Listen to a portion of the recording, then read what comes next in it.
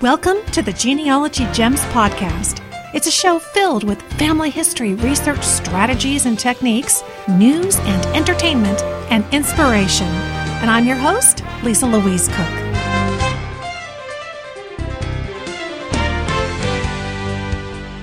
Hello and welcome to Genealogy Gems podcast episode number 178. Thank you so much for joining me. I know you're busy. You're busy like I am. And here you are making time to listen to the podcast. And I appreciate that. We're going to have a lot of fun. We're going to get lots of tips for your family history and genealogy research. That's what we do here, is kind of comb through all the stuff that's going on out there in the world today, all the new records coming on board, all the new technologies and the proven technologies that we need to be using. And we comb through all of those here and strive to bring you the best, the gems, the genealogy gems. Now, here on Genealogy Gems, you hear from your DNA guide, Diane Southard, on a regular basis. She is really our go-to person for DNA.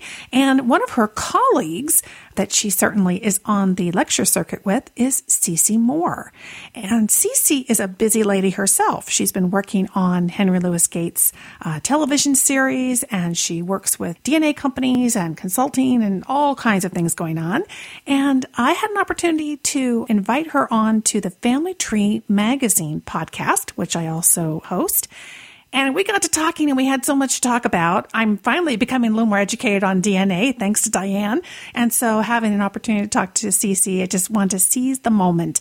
And so she agreed to stay and have an extended conversation for you right here on the Genealogy Gems podcast. So that interview is coming up a little bit later in the show. Also on the show today, our Genealogy Gems Book Club guru, Sunny Morton. She is going to be introducing us to our featured book for the second quarter. I've already read it. It's fantastic. It's totally different than what we've already been reading. So far we've read She Left Me the Gun and Orphan Train. This is a complete departure and in a very unique and wonderful way. It's murder mystery of sorts, a genealogical murder mystery, and it's fantastic. So that is coming up. Sunny's going to be here to tell us all about it, how to get our hands on it, and just kind of whet your appetite for the interview with the wonderful author of this new book. So stay tuned because that is coming up. And let's see here. I've got some genealogy records to tell you about. There have been a lot of new records coming out, records being updated. In fact, we have gotten together here and I've got Sunny working on corralling all of these gems for you every Friday. So if you follow the blog, and I hope you do, at genealogygems.com, you'll always see on Friday morning that we have a blog post about the records that we're digging up for the week.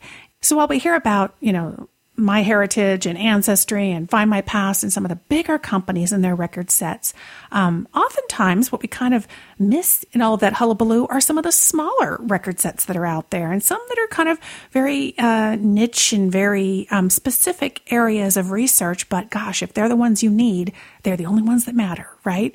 So let's talk about this a little bit. I want to share some of the ones that we've been digging up lately. There's a Canadian Mennonite photo archive. Now, this is a new database. It's now online with over 80,000 images of Mennonite life from across Canada and dating back to the 1860s. And I know we've got lots of Canadian listeners and, of course, folks with Canadian ancestry. A press release came out that said that the archive is a project of the Mennonite Historical Society of Canada, and it includes Mennonite archival partners in British Columbia, Alberta, Saskatchewan, Manitoba, and Ontario. And there's an online ordering system that allows you, the visitor, to order image copies for non-commercial use. So you can find the Mennonite Archival Image Database at mhsc, like Charlie, .ca.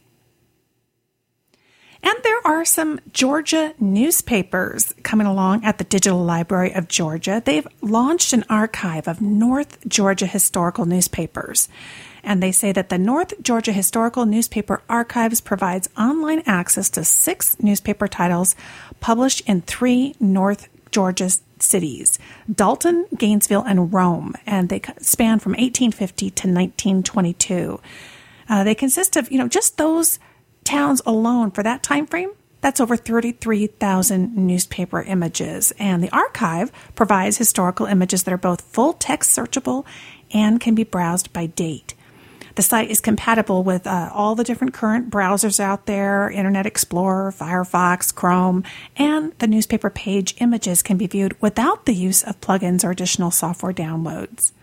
So this includes the following North Georgia newspaper titles: the Gainesville News from 1902 to 1922, Georgia Cracker from Gainesville, 1894 to 1902, the North Georgia Citizen out of Dalton, 1868 to 1921, Rome Courier, 1850 to 1855, Rome Tri-Weekly Courier, 1860 to 1880, and the Rome Weekly Courier, 1860 to 1878. You can see that these time frames, this is a really critical time in history where obviously during the Civil War, there was destruction of records and that type of thing. And gosh, newspapers could hold just the thing that you're looking for. So this is really a terrific collection. And again, you can find it at the Digital Library of Georgia. And we have kind of a long URL address for it. It's at the ngnewspapers.galileo.usg.edu, and there's a bunch of slashes and things. So we are going to have that direct link in the show notes for you. You know how to find the show notes, right? You head to genealogygems.com, hover your mouse over podcast in the menu, and select podcast episodes. Navigate your way to episode 178, and you find all the notes on a nice, handy web page right there for you for each episode. And we even have a downloadable version of the show notes as well. And of course, all of that is available to you when you're an app user. So check out your mobile app store that you use, and you'll find the Genealogy Gems app. There's also an Ohio Genealogy Index that's come out. This is the Western Reserve Historical Society in Cleveland, Ohio, that's created an online genealogy index to some of its most valuable and unique genealogical records, including original funeral home and Bible records. That would be amazing to find your own ancestors in there. Also in the index are Jewish marriages and death notices, an index of names in a significant African-American manuscript collection, a 1907 Cleveland voter registration index, a photo database of Cleveland military personnel from World War II and the Korean War, and a biographical sketch name index. So currently there's about 320,000 records in this index, and more are being added on an ongoing basis. The Society primarily archives records relating to Cleveland and Northeast Ohio, and soon to be added are indexes to the 1870 mortality census for Ashtabula, Ohio, and indexes to several church record collections. So this is the Ohio Genealogy Index from the Western Reserve Historical Society, and you'll find it at wrhs.org.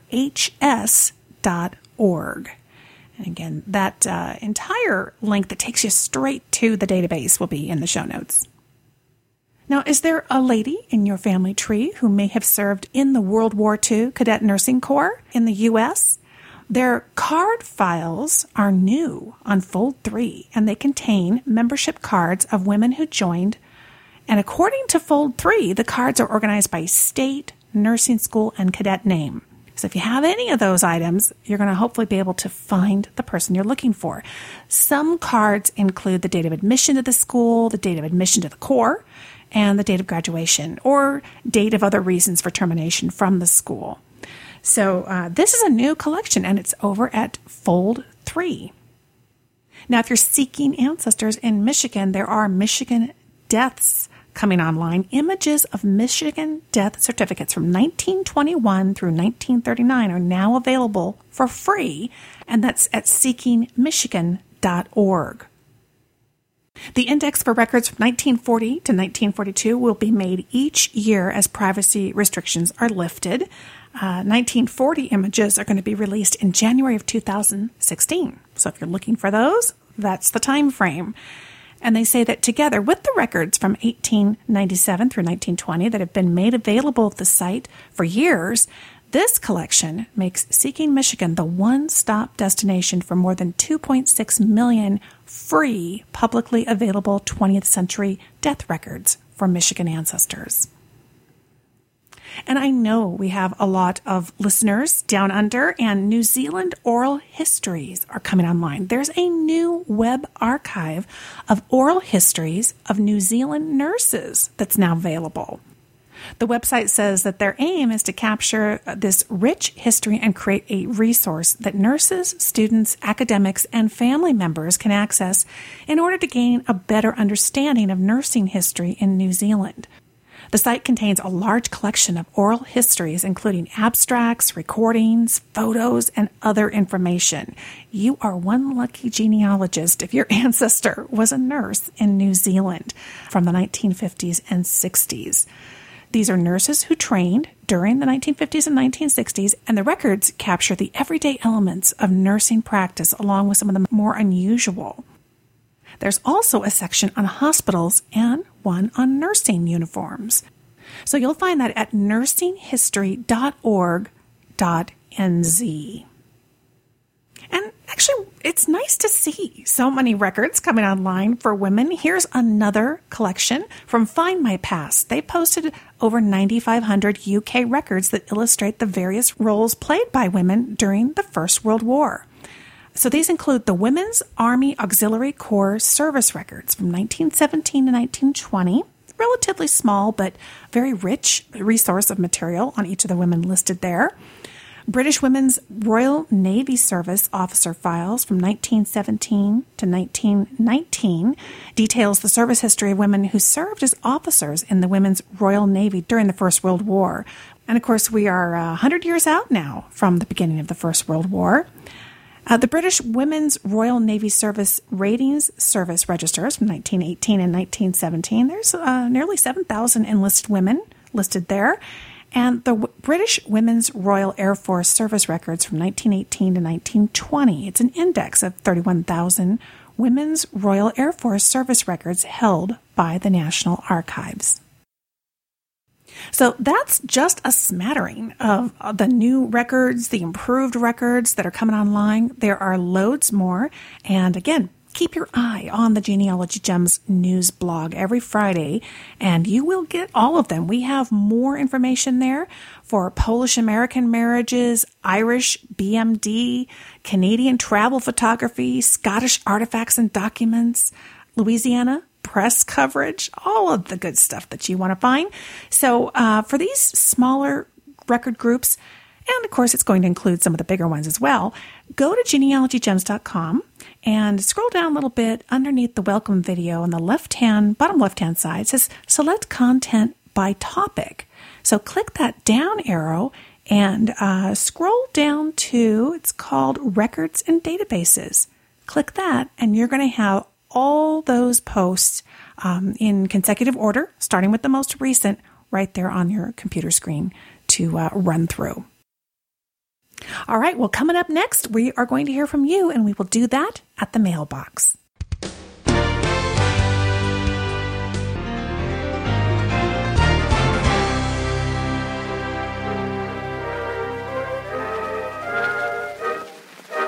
Bring me a letter from my old hometown, one with some jokes from my old pal Jim Brown. Bring me a letter from that girl of mine, saying that she's longing for me all the time.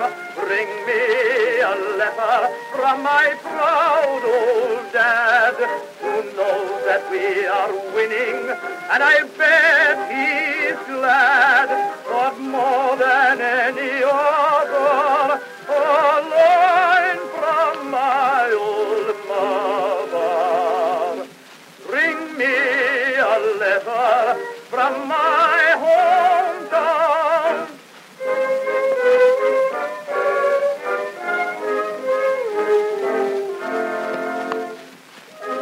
Well, I've got time for one email here, and this one comes to us from a longtime Genealogy Gems premium member, Catherine, and she wrote in with a very timely and newsworthy gem.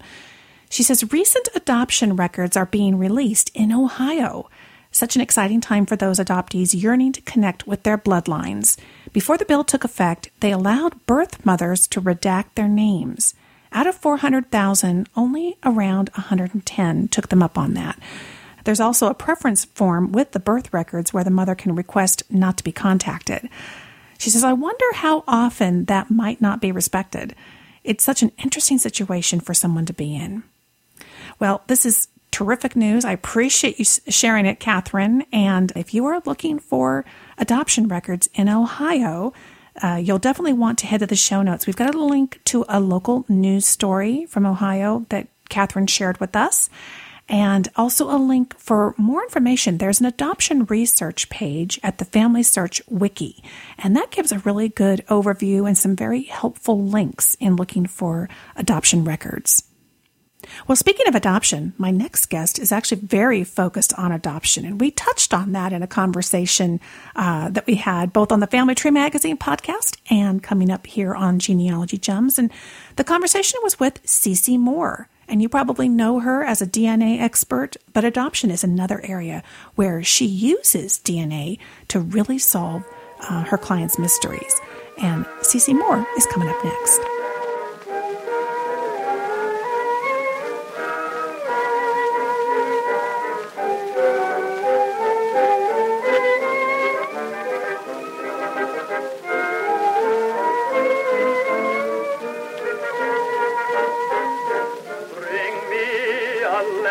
From my proud old dad, who knows that we are winning, and I'll bet he's glad. But more than any other, a line from my old mother. Bring me a letter from my hometown.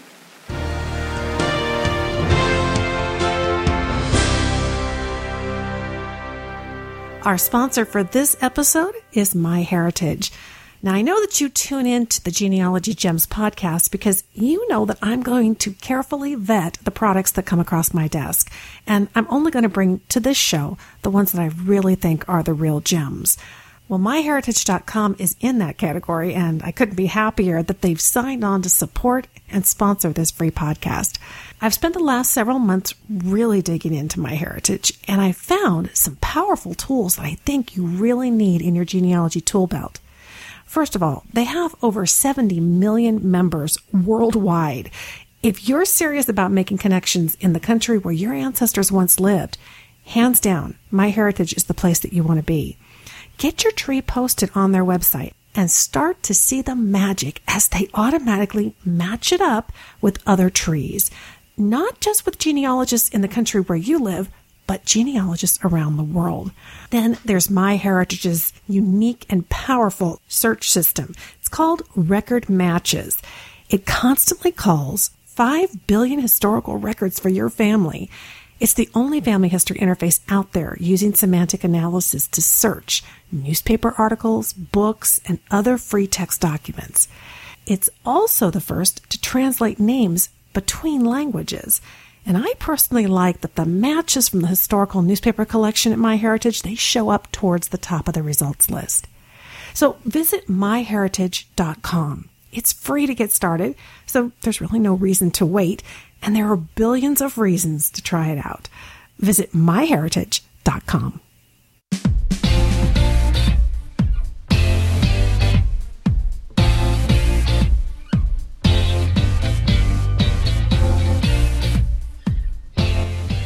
The PBS television show Finding Your Roots features the use of DNA analysis prominently, and that's gone a long way in helping bring DNA into the consciousness of family historians across the country.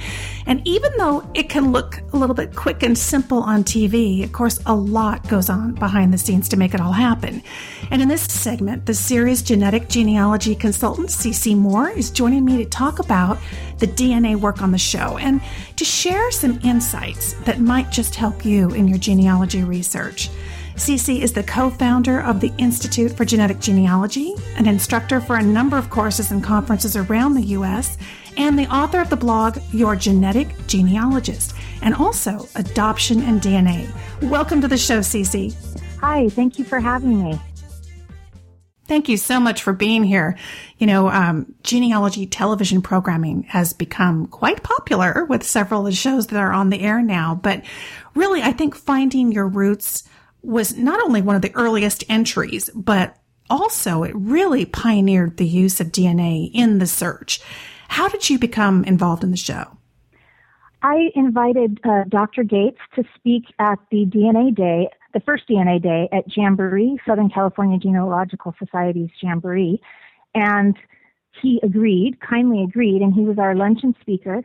And afterwards, Dr. Joanna Mountain from 23andMe told him he should stay and watch one of my speeches. And he did. It was sort of nerve-wracking up there giving it, seeing him sitting in the back. Yeah. As soon as I was done, somebody grabbed me and said he wanted to speak to me. And he offered me the job on the spot. He said that he had been looking for somebody to do specific genetic genealogy work on the show, and he thought that I would be perfect for that. And as it's turned out, it's been actually perfect for me. It fit a lot of my different experiences in the past, not just with genealogy, but script writing and things like that. So it was a big surprise, not something I ever thought I would end up doing. In fact, season 1, I had reviewed the DNA used in each of the episodes of Finding Your Roots. And when I was writing that, I never thought that I would actually be the one doing the work later. Yeah, isn't that amazing? How fun. Now, obviously, there's a lot of different cases that you're working on. And I'm curious, do you rely heavily on one particular test when you work with the show? Or are you really tailoring the testing to specific genealogical questions? It really depends. We make sure that we test all the guests at all 3 of the companies offering DNA testing to genealogy. We want to use every single resource and tool that we have at our disposal. And so we want to try fishing in all 3 of the ponds, as we say, to try to find something interesting. And that also means looking at all 3 types of DNA. So oftentimes I'm just trying to find anything of interest that we can use in the show. So I look at autosomal DNA, I look at Y-DNA, I look at mtDNA, and I look at all 3 of the companies. Now, other times, we'll have a specific research question that comes up when the genealogy research team is looking at it, and they'll contact me. For instance, a typical one would be for African-American guests. They'll identify a slave owner of one of the guest's ancestors, and right away we want to see if there could be a genetic relationship. So when we do that, we'll often look at Y-DNA and autosomal DNA, depending on who we have available to test. That's great, and it's helpful because I think many people think of DNA testing as kind of one test, and it's really not, and it's really married together with the question at hand. Now, before we dig a little more into that, I know you've got some great tips for our listeners. Give us a rundown. Who are these 3 testing companies, the main ones that you're working with? We work with Family Tree DNA, Ancestry DNA, and 23andMe. And we use the autosomal DNA testing for all 3 of those companies. And then on a case-by-case basis, I will add Y-DNA or a full mitochondrial DNA sequence from Family Tree DNA. Okay, great. Now, we know Y-DNA is the male line, mitochondrial is the female line. Autosomal is getting more on people's radar. Can you give us the elevator speech on what exactly does autosomal do? Sure. Autosomal DNA is inherited from all of our ancestral lines. So you carry little pieces or big pieces of DNA from all of your great-grandparents, and your great-grandparents inherited theirs from their great-grandparents. So we're made up of our ancestors going back in time. Now, as Billy Bettinger has written on his blog, The Genetic Genealogist, we have a genealogical family tree and a genetic family tree. Our genealogical family tree includes all of our ancestors going back in time, but our genetic family tree is only a subset of those ancestors. So we have all of our second great-grandparents' autosomal DNA, and probably all of our third. But when you start getting further back, some of those ancestors fall off your genetic family tree. So autosomal DNA is very, very good going back about 6 generations. But the one big misconception is that it can't work going further back than that. And I use it all the time for much more distant ancestor research. It's just that you can't disprove a theory if you're looking past second cousins, but you can help support a theory using data from autosomal DNA further back. Oh, interesting. That really helps define it better. Now, you obviously have seen a lot of different cases and scenarios, and I'd love to have you share some of the tips, things that you've picked up along the way, and things that you think that people, particularly new to DNA, need to keep in mind. Okay, well, one thing in particular is that autosomal DNA has really increased in popularity, and it's certainly my favorite type of DNA to use. But I don't want people to forget about Y DNA and mitochondrial DNA because it still comes in very useful. For me, very often I'll use it, and I'm not just looking at the direct lines of the person in question, meaning I'm not just looking at the guest father's line on the Y DNA. For example, if there's a slave owner that we would like to see if they're actually a genetic ancestor of the guest, what I'll do is I'll try to find a son of that slave owner, and then his son, coming forward in time, so doing reverse genealogy or descendancy research, to see if I can get a Y DNA test on that person. And then I'll try to trace the enslaved ancestor, if it's a male, of course, of the guest, and then trace his line forward in time along his direct paternal line, so his son, and then compare that Y chromosome and see if it's matching. And I think a lot of people forget that they can still use Y DNA or mtDNA in the inner branches of their tree. They just can't use themselves as the tester. But if they use reverse genealogy and they're able to identify descendants on those lines, they can compare those. And it's a much more specific answer that you'll get. You may get an autosomal DNA match too, which is fantastic, and it helps to support the theory. But you don't know for sure it's coming from that line. But with a Y DNA test, you're looking at a very specific line. So as much as I love autosomal DNA, I don't want your listeners to forget that we still have these other types of tests that can be very valuable. And in many of my cases, I'm using more than one type of DNA. So I'm looking at autosomal DNA in conjunction with Y DNA or mitochondrial DNA. And I use the X chromosome all the time in the cases as well. So I think people sometimes think of these tests independently of each other rather than that you can use them in conjunction with each other. That is so well said, and it's such an important concept, I think, for the listeners, anybody interested in using DNA for genealogy. And you've actually packed a couple of really important ideas in there, not only the fact that we can use them in conjunction, but to not forget that the genealogy research goes hand in hand with the DNA. I think oftentimes people will run the test and they think that the results stand alone and tell them something. And you've really described a whole process of you are working in particularly reverse genealogy right alongside, bringing in the results and having it all kind of come together in one big picture.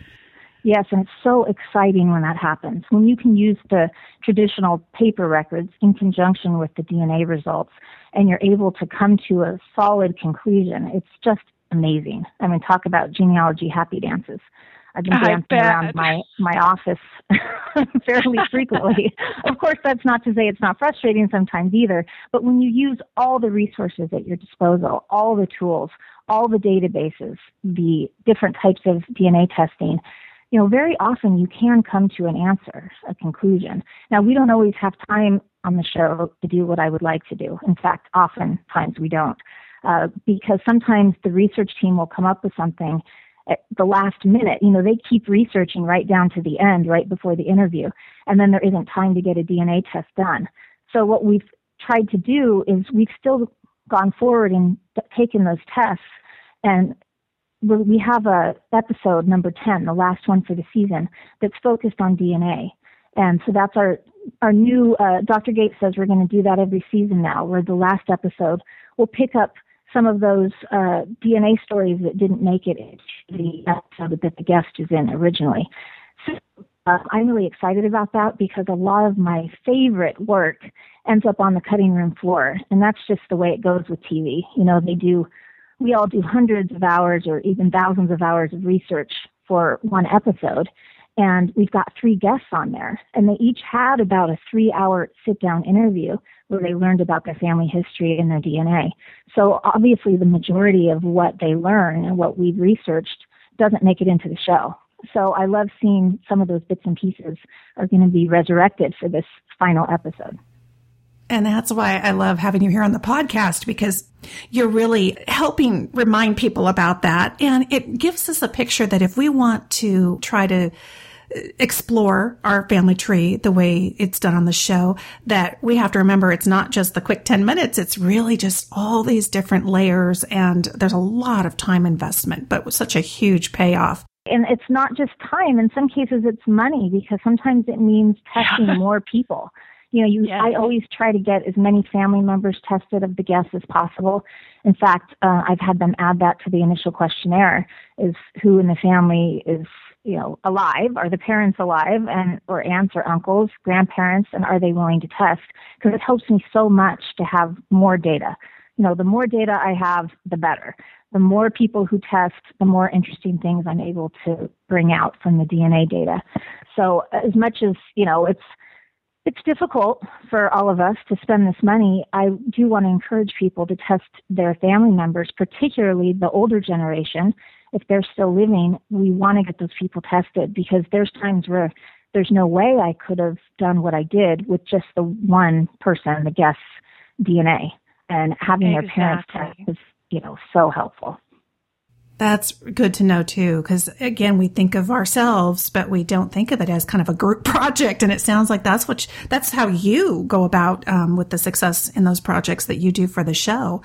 You mentioned the autosomal, and, of course, that we want to bring in mitochondrial and Y-DNA as well. Autosomal is certainly the big hot topic everybody's been kind of focused on this year.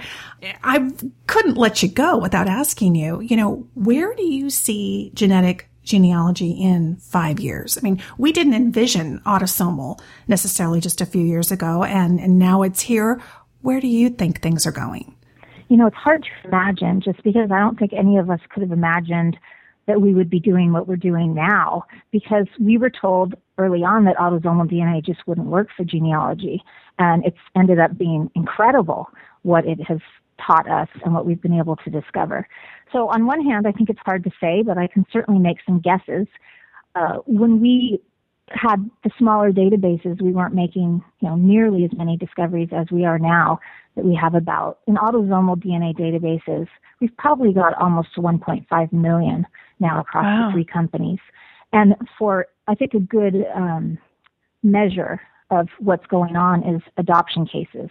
We are seeing adoption cases solved every single day from DNA testing now. And just a couple of years ago, even 1 year ago, we were still really working hard developing a methodology for these cases and, trying to help these people learn about their family history. And I just kept saying, wait, as the databases get bigger, it's going to be so much easier. But even I couldn't have imagined just how many successes we would be having this soon.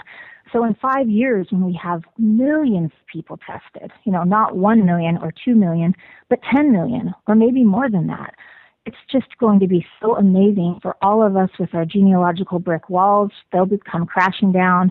People with unknown parentage, I think the majority of them will be able to learn about their biological families.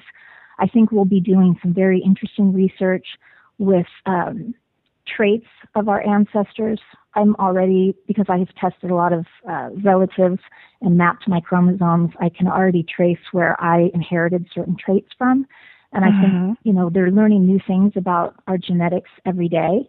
And so the more that they learn and identify that is connected to specific genes, when we've mapped our chromosomes to our ancestors, we'll be able to say, oh, I inherited that from, great-great-grandma Travis.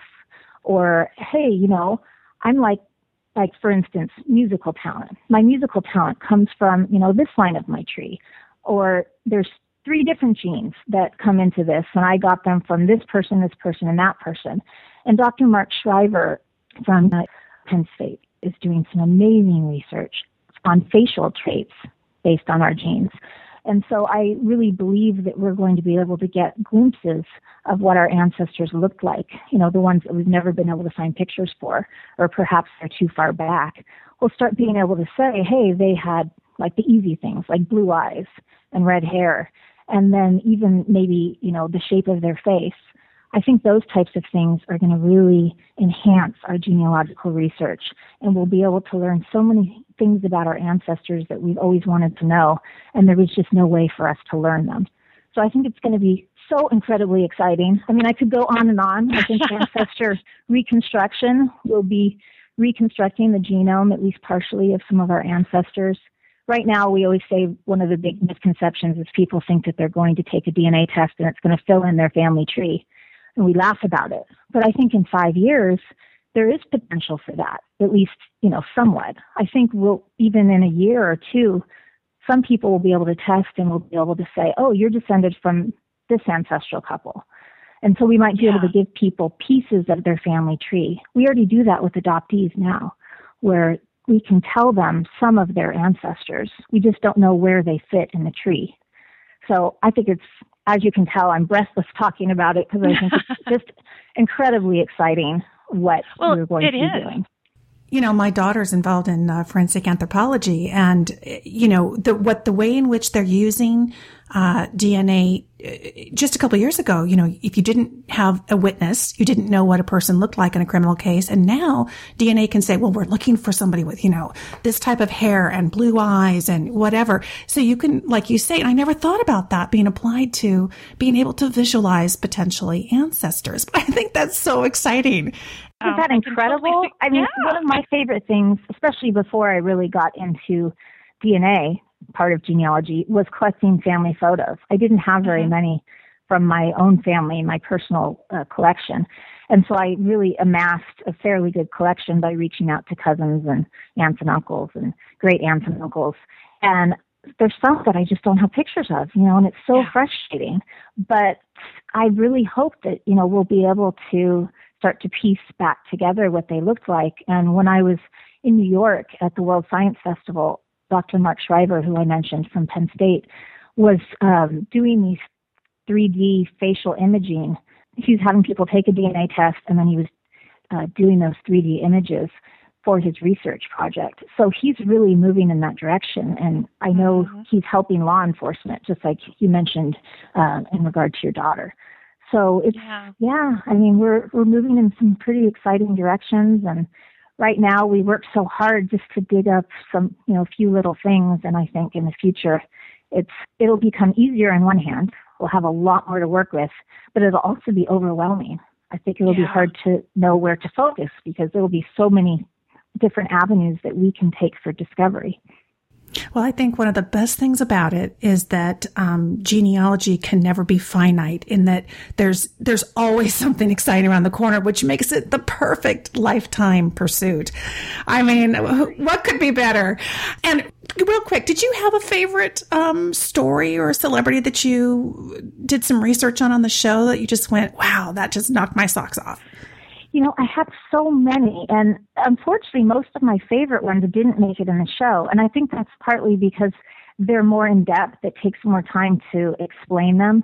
One of them is Ben Jealous and his mtDNA, and I actually put out a clip. The production allowed me to have the raw footage, and because we have a production company here, that was what I did before genealogy, was production company. So we edited together the clip, and I put it up on the blog that I've been writing for PBS every week on the Finding Your Roots website. It was, I think, 2 weeks ago. But that was amazing because we were able to tie him through his mitochondrial DNA mutations to a specific origin in Africa. And it was a unique origin. It was Madagascar. So he has two unique mutations in his mtDNA that place his direct maternal line, his mother's mother's mother, back in Madagascar. And we know there was only 17 slave ships who came from Madagascar. So we know that his direct maternal enslaved ancestor was on one of those 17 ships, most likely. I mean, highly likely. So we were able to take the historical evidence and his mtDNA and put those two things together to create a rich story. Even though we don't know her name, we've been able to tell him specifically where one of his lines goes back to in Africa, which is often very meaningful for an African American. So I loved that one. And then Tom Colicchio was one that was amazing because he had a big brick wall, a big hole in his family tree, not very far back, that the traditional researchers weren't able to break down. And I used mtDNA, autosomal DNA, and xDNA to be able to break through that brick wall and add 4 previously unknown second great grandparents and then extend some of those lines back into Italy. So talk about happy dances. I was so excited. But because these get more in depth, it's hard for them to get in the show. I mean, that I can do almost a full hour presentation on that one case study, which I'm starting to do, at least part of an hour on it, because we really I looked at newspaper articles for hints about that family. It really took detective work. And we got lucky and we got a predicted second to third cousin match who had a huge match on the X chromosome. So that helped us narrow it down. And then I had a name that was similar between their tree and his tree, living 6 miles apart. We couldn't find any records to back up the connection because his great-grandmother was born in 1883 and she married in 1897, very young.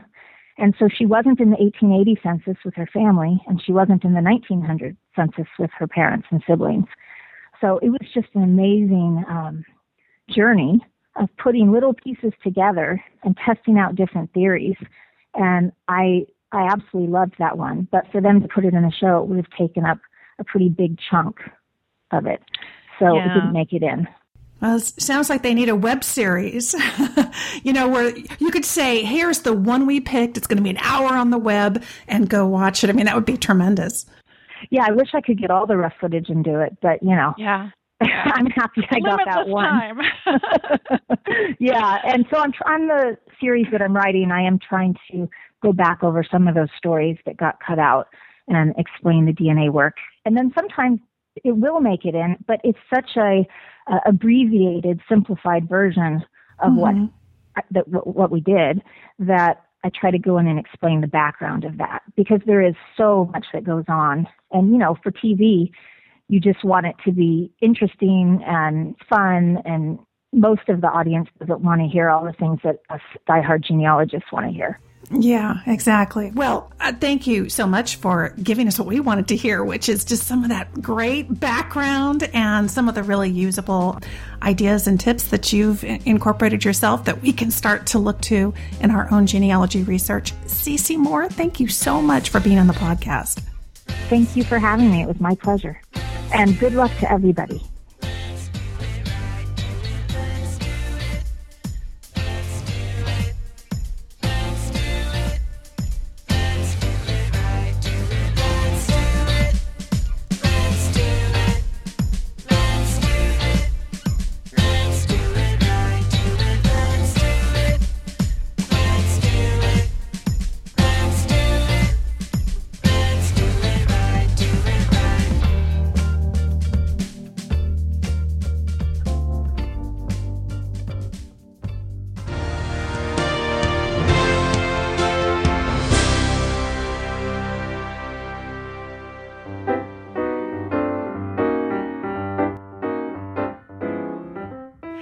I always advise people to keep their master family trees at home on their own computers, not online. The family tree software I recommend is RootsMagic, and I'm pleased to announce that RootsMagic 7 is out, and it's better than ever. Now, what do I love most about this new update? It's got to be the automatic hinting feature. It's like Google Alerts for genealogy websites. RootsMagic now automatically searches sites like Family Search and MyHeritage for possible matches to your tree. You're going to see light bulb hints appear whenever a match is found. Clicking the light bulb will open a web browser with matching records. They've got new accounts that let you easily publish and maintain multiple trees online, whether publicly or privately. And data management is easy with the new Data Clean feature that helps you quickly find and fix possible problems with names and places. Or use the File Compare feature to look at 2 different trees side by side and transfer information between them. These are just some of the dozens of new enhancements. You can give it a try right away with no risk with the free edition called Roots Magic 7 Essentials. So what are you waiting for? Go to rootsmagic.com. You'll see pretty quickly why professionals and beginners alike choose Roots Magic.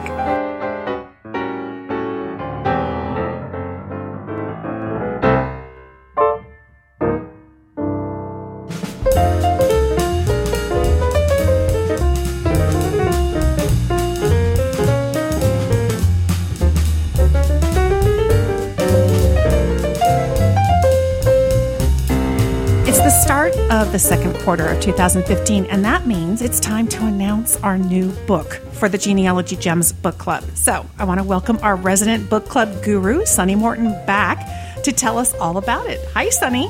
Hello, Lisa. I'm glad to be back and talk about books again. Well, we've just wrapped up Orphan Train, which has been, I just have heard so many wonderful things. Are you getting responses from our listeners?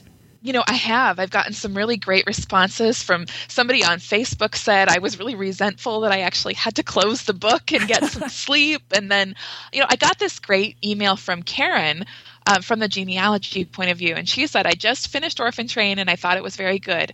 It's hard to believe that children were treated like that. I've often thought while doing my own genealogy research that it's amazing any of us are here at all, given the difficult lives many of our ancestors lived. And boy, when I think back over some of the trials I've uncovered in their lives, that's really true. I haven't found an Orphan Train writer, but there's a lot of hardship back there. Absolutely. It is amazing that we all get here when you consider all the hardships, but thank goodness we do. And I just think Orphan Train was a wonderful selection. And I know that you have another wonderful selection for us this quarter. I actually do, and this kind of is a horse of a different color here. And I'm very excited to announce our next Genealogy Gems book club for quarter 2. Do you have a drum roll? Yep. We need a drum roll. Absolutely. Here we go. Our next book is The Lost Ancestor, the most recent book in a mystery series by British author Nathan Dillon Goodwin. And this one, I noticed the subtitle, A Genealogical Crime Mystery. You gotta love that. It's the best of both. This is a book written for genealogists, I have to say. Anybody can enjoy it, but we definitely will. So let me tell you a little about it. In The Lost Ancestor, we meet the hero of the mystery series, Morton Ferrier. He's a forensic genealogist, and that's why we get that subtitle. And his cases, the ones that they don't write about in the series, are supposedly quite tame usually, but occasionally he takes on a job that leads him into the dark and dangerous corners of the past and the present. So he reminds me a little bit of that famous fictional British detective Sid Halley in the Dick Francis novels, because Morton takes at least a punch or a bullet and threats to his personal life in just about every episode. So fortunately, his girlfriend is a police officer in training, so she's not easily fazed by his occupational hazards. But he is the most exciting genealogist you'll ever read about, I think. I have to agree. And, it's funny because I was thinking, oh, how convenient to be married, not married. I have to smack him upside the head because I've already read this book and they're not married. And that's one of the she big... wants to be. She does want to be, and that's one of the big contentions in the book. I hope one of these days we'll get to read about their wedding because I really like her. She's a great character. She is. And the thing is, I guess it's not that surprising because don't you find that we, as genealogists, we do gravitate towards people who maybe they're not into genealogy, but they do love a good puzzle or, that type of thing. And she's a good fit for him. She is a good fit, and she also is a good fit for helping him figure out the mysteries. She knows the laws. She knows the criminal scene, and it's really helpful to have that voice and that insight from her. And she's just fun. Yeah. I picture her as this little spitfire that you just want to have a good time with. Exactly. So on to the mystery in this particular book, The Lost Ancestor. Morton is hired to find out what happened to his client's great-aunt Mary, who disappeared without a trace about a century ago. So that's kind of a tame enough premise, right? But then we get to the historical setting of her life story. She is a maid on a grand English estate where she's been thinking above her status. So this is a drama that will definitely speak to Downton Abbey lovers, for sure. It's sort of, what do they call that, behind the stairs sort of drama? Mm-hmm. So she has proximity to this grand family that gives her proximity to money and power, which definitely have an influence on how Mary's story unfolds. So we follow both stories. We follow what Morton is learning, and then we also follow for a while how Mary's story is going. But we follow Morton to his favorite research libraries. At his favorite library, he scuffles with his nemesis, a grumpy librarian. I had a feeling that maybe there was a backstory there that happened in the first book. What do you think? Yeah, well, you need to keep reading the other ones, I guess. Yeah, so, I think so. There's more to that tale. But, I think it's funny that he has a nemesis at a library, and he's got a favorite library, because I think we all have our favorite haunts. But I have to say I'm jealous of his research budget, right? He just orders vital records by express mail whenever he wants to. He's really lucky that way. So maybe we don't envy him his lumps and bumps, though, and the risks he takes. But these are fun to read about. So The Lost Ancestor has definitely a different feel than our previous two books, don't you think, Lisa? Oh, very much so. I mean, this one really speaks to us specifically as a genealogist. In fact, I found myself torn between I don't want to put the book down, and I want to put the book down, and I want to go do my genealogy, because it really inspires you. It has that sort of inspiring, it just makes me want to dig into my own archive. Exactly. With my own grumpy librarian. Particularly the more he talks about handling the original records and that type of thing. So I think from a genealogical standpoint, this is going to be a much more direct, application to what all of us do on a regular basis. And I think that's what makes this just so universally delectable for everybody to read. I agree. It is a little bit different change of pace in terms of the type of book it is. Our last two were bestsellers that were a little more literary, and this one is genre mystery. So it's a different change of, I hope you find it as a welcome change of pace. I think it's a great choice for both men and women readers. I do. Mm-hmm. I think it's a great holiday read, or like a weekend read, or, late at night, or just looking for something, a great escape. And we're heading into that busy genealogy season. There's a lot of conferences coming up, and people are knee deep in school wrapping up. And so this one is going to be, I think, easier to kind of pick up, put down, although you're not going to want to put it down. But it is a quick and fun read, I think, which will fit right into this busy time of year. Absolutely. So let us know. I want to hear from everybody on Facebook or by email or however you reach us. Let us know what you think of The Lost Ancestor. Oh, you're going to love it. It's The Lost Ancestor, a genealogical crime mystery about Morton Ferrier, the forensic genealogist, and it's written by Nathan Dillon Goodwin. A fabulous read. I can't believe how quickly I got through it, and you're going to love it. And you are going to be inspired. I literally found myself taking one of the record sets that he was talking about and jumping online and using them because they had an application to something I've been working on.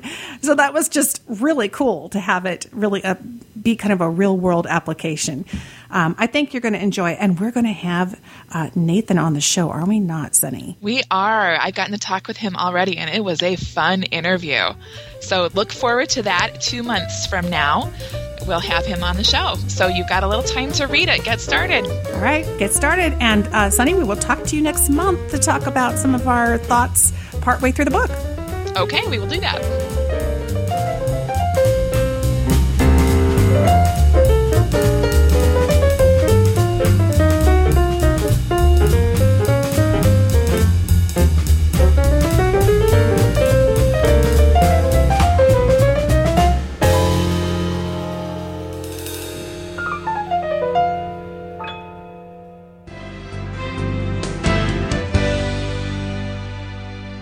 Thanks so much for joining me for Genealogy Gems podcast episode number 178.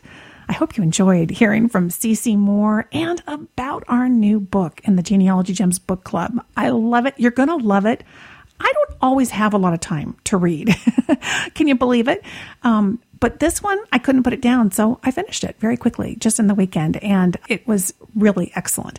So you definitely want to check that out. And of course, if you decide to pick up a copy, you can certainly grab a copy at your local library. If you decide to get an ebook or a paperback book or whatever, if you use the link on our website, you do something really nice. You help support this free podcast and make it possible. It doesn't cost you anything, but we get a little bit of credit when you use our link over to Amazon. And that's both for digital and for paper versions. And I wanted to mention to you that we've had so much new content coming out online. Have you noticed? We've been busy.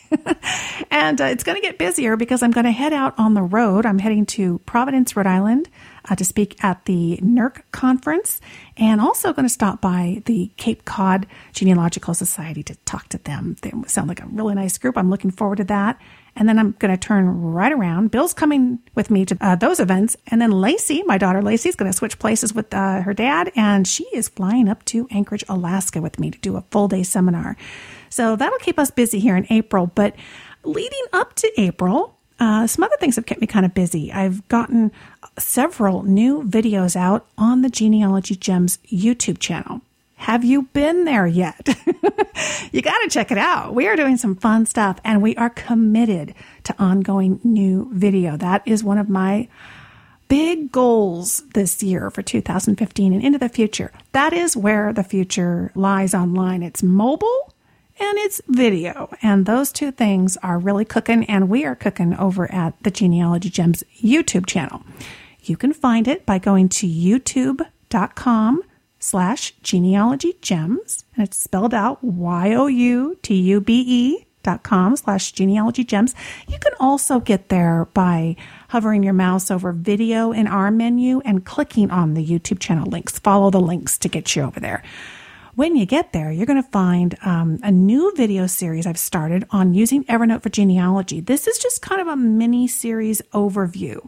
We certainly, as part of the website premium membership, you premium members, you know that there's over 5, I think, full-length classes that are on video, as well as a little Get Started mini-series. The series over at YouTube is just kind of a good overview, and it also is going to offer me an opportunity to answer in kind of a timely way some of the ongoing questions that I get from all of you. So check those out. We have a video that explains what in the world Evernote is and why in the world you would want to use it. I think there might be some of you who could use that. And then we have another one that just answers some of the common questions that I've been getting on Evernote. And there are more videos to come. Those are really going to prepare you to take advantage of the more in-depth classes and training and information that we have for you as part of Genealogy Gems premium website membership. And let's see, we're going to be doing a Google series. Don't tell anybody. We're going to do a Google series I'm excited about too. I've already started filming some of those. And let's see, what else is... Oh, well, we had several different videos that have come out from Roots Tech. I recorded several videos over at Roots Tech. We had 2 with Your DNA Guide, Diane Southard, which are great. Wow, she gave one was a wonderful overview of kind of DNA. And then another one was also about the common misconceptions, kind of clearing the air a little bit about how all this DNA stuff works, what's true, what's not, and how to make the most of it for genealogy. Then I also got a chance to sit down with Hudson Gunn from Billion Graves. He shared with us some of the new things that are coming out with Billion Graves. And I also got a chance to sit down and chat with Mary Tedesco from Genealogy Roadshow. She was lots of fun. We have gabbed on the phone a ton and on email, and it was really great to get in person. It was kind of hard to stop talking. So look for those. And I think there's 1 or 2 more in the queue. Do I sound disorganized? I got to go look. I think there is.